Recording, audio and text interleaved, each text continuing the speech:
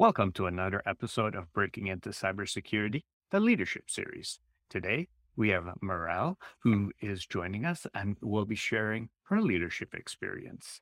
So, give us a little bit about your background and maybe let us know why you decided to shift into becoming a cyber leader versus staying an individual contributor. Yeah, my name is Meryl Vernon, and I have only been in InfoSec for about 3 years. I started originally in the risk, and then I moved into pen testing, and then into higher echelons of purple teaming. And recently broke from the operator level into the program manager level. Now I pioneer and manage purple team programs at the enterprise level. So it was a very new transition for me. And one of the reasons I wanted to get into thought leadership when I built my personal brand 3 years ago was because I really want to inform and empower people. Because as I went about this journey of learning how to break into an extremely difficult field where no one hands anything out for free and people don't just give you opportunities, I came across a lot of conflicting information and misinformation. And I was fortunate enough to have someone I trusted that I could sit down and ask my stupid questions to. What's the difference between an OSCP and an OSWE, and which one is more valuable? And do I really need that? So as I went about finding all this, I was like, this is such BS that people are out there telling everyone you need all of these things, all of these prereqs before you can even begin to dream of a career in OffSec or in other certain niches of cybersecurity. And I'm like, that's just not true. I want people to know realistically, pragmatically what it takes, what you can do, how you can get started in 3 months, 6 months or less if you want, or a year if you want. And I also feel that so many of us are shy about our accomplishments and going about the process of learning. We're all afraid to look unintelligent in front of our peers. We're afraid if I talk about a vulnerability I'm dealing with and I call out the wrong port, is someone going to rip me apart in the comments and tell people I'm an idiot and I'll never recover from that. But so we tend to do it in small audiences and not really brag on ourselves. And I'm like, one of my superpowers is that I am not afraid to be the stupid person in the room. I'll be like, hi, I'm pretty familiar with a lot of things, but I've never heard of this before. Can you back it up and break it down to the little pieces for me and anyone else in the room with this question? Not everyone can do that. So I'm not afraid to be the face of those things. And I'm like, listen, if you're here learning, I was too. This is what I figured out. I went down this path. That was wrong. So if you're going to go about this thing, do it better and quicker and don't go all these bad rabbit holes. And that was really why I wanted to get more in the spotlight to begin with. Okay. And as you grew in your leadership journey, how would you rate your comfort level with delegation on a scale of 1 to 5 and why? I would have said I'm pretty good at delegating. I would have put myself at a 5, but now I'm putting myself at a 4 because I think after properly qualifying someone and see one do one, you can pretty much hand it off and let them do it after. Don't just give them something they're out of their depth in. But I'm pretty good at get this off my plate, get this off my plate. I can't do all these things. So help me help you. But now that I'm a program manager, I've learned that I have a hard time handing pieces of my baby over to someone else. So it's very difficult.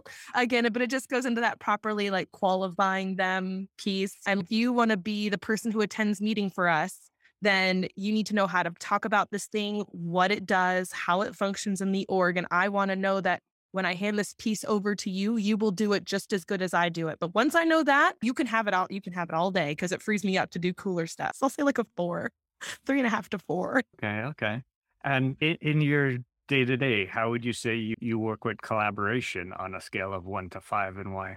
Collaboration is like my 20 out of 5. Like I am so good at the collaboration because the reason I started niching down on purple teaming way back in the day was because I am good at this piece. I grew up in early stages of my career when I was a 20-something-year-old in the trenches of customer service. So I'm really good at talking to a lot of people and bringing people together and being like, I see you have a problem here. And I see this guy could solve your problem here, but you don't talk to each other. So I'm just gonna happen to have you both in the break room at the same time and see how that goes. Collaboration, I'm really good at. One of the first things I do in a red team role, in a purple team role, is start reaching out to people.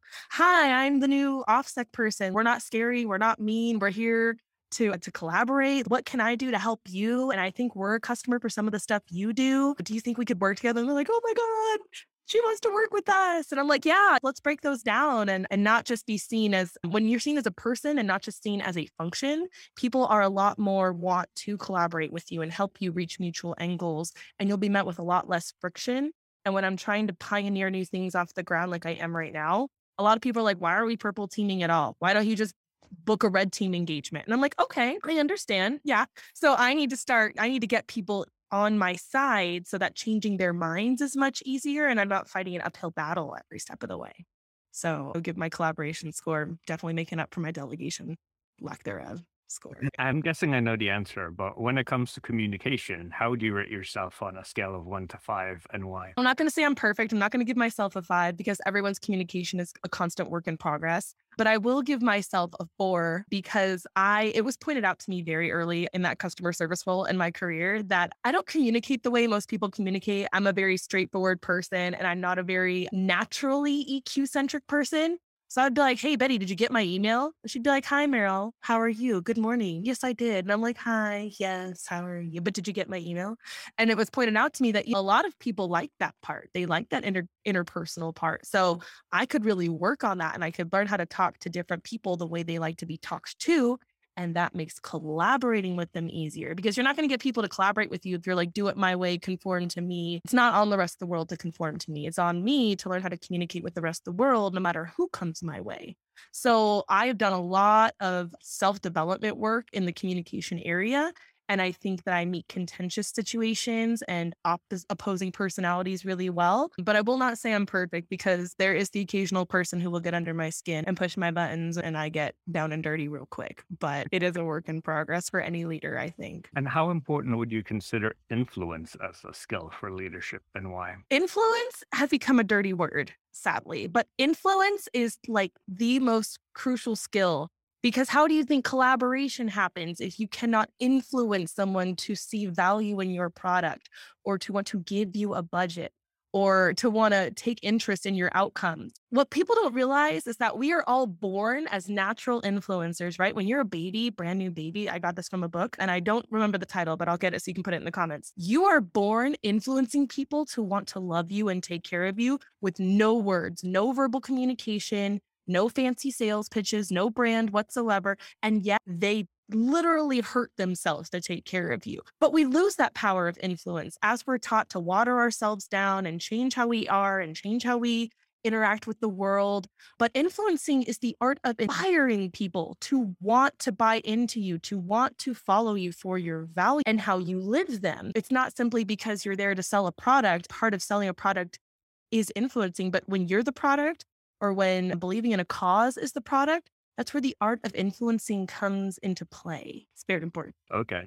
When it comes to networking in your leadership journey, how important would you consider that a skill? And Networking, again, it goes back to collaboration. It all comes back to these 3 core values for leaders. If you're only networking with let's say I'm a C level. If I'm only networking with other C levels, I'm not going anywhere. No one's getting to know me. I'm not influencing people. I'm not inspiring people, and I'm not really connecting with anyone. So I just think it's so important for leaders, no matter what stage of leadership you're at. If you're a program manager, product manager, lead red teamer, all the way up to a C level, you need to network not just laterally with your peers and obviously forward because you want to move up a ladder someday, but you need to network reversely with the people behind you and horizontally. Don't forget the people who help bring you to where you are. What influencers don't realize is that they're nothing without their followers, right? They lean on their follower as a metric of their success.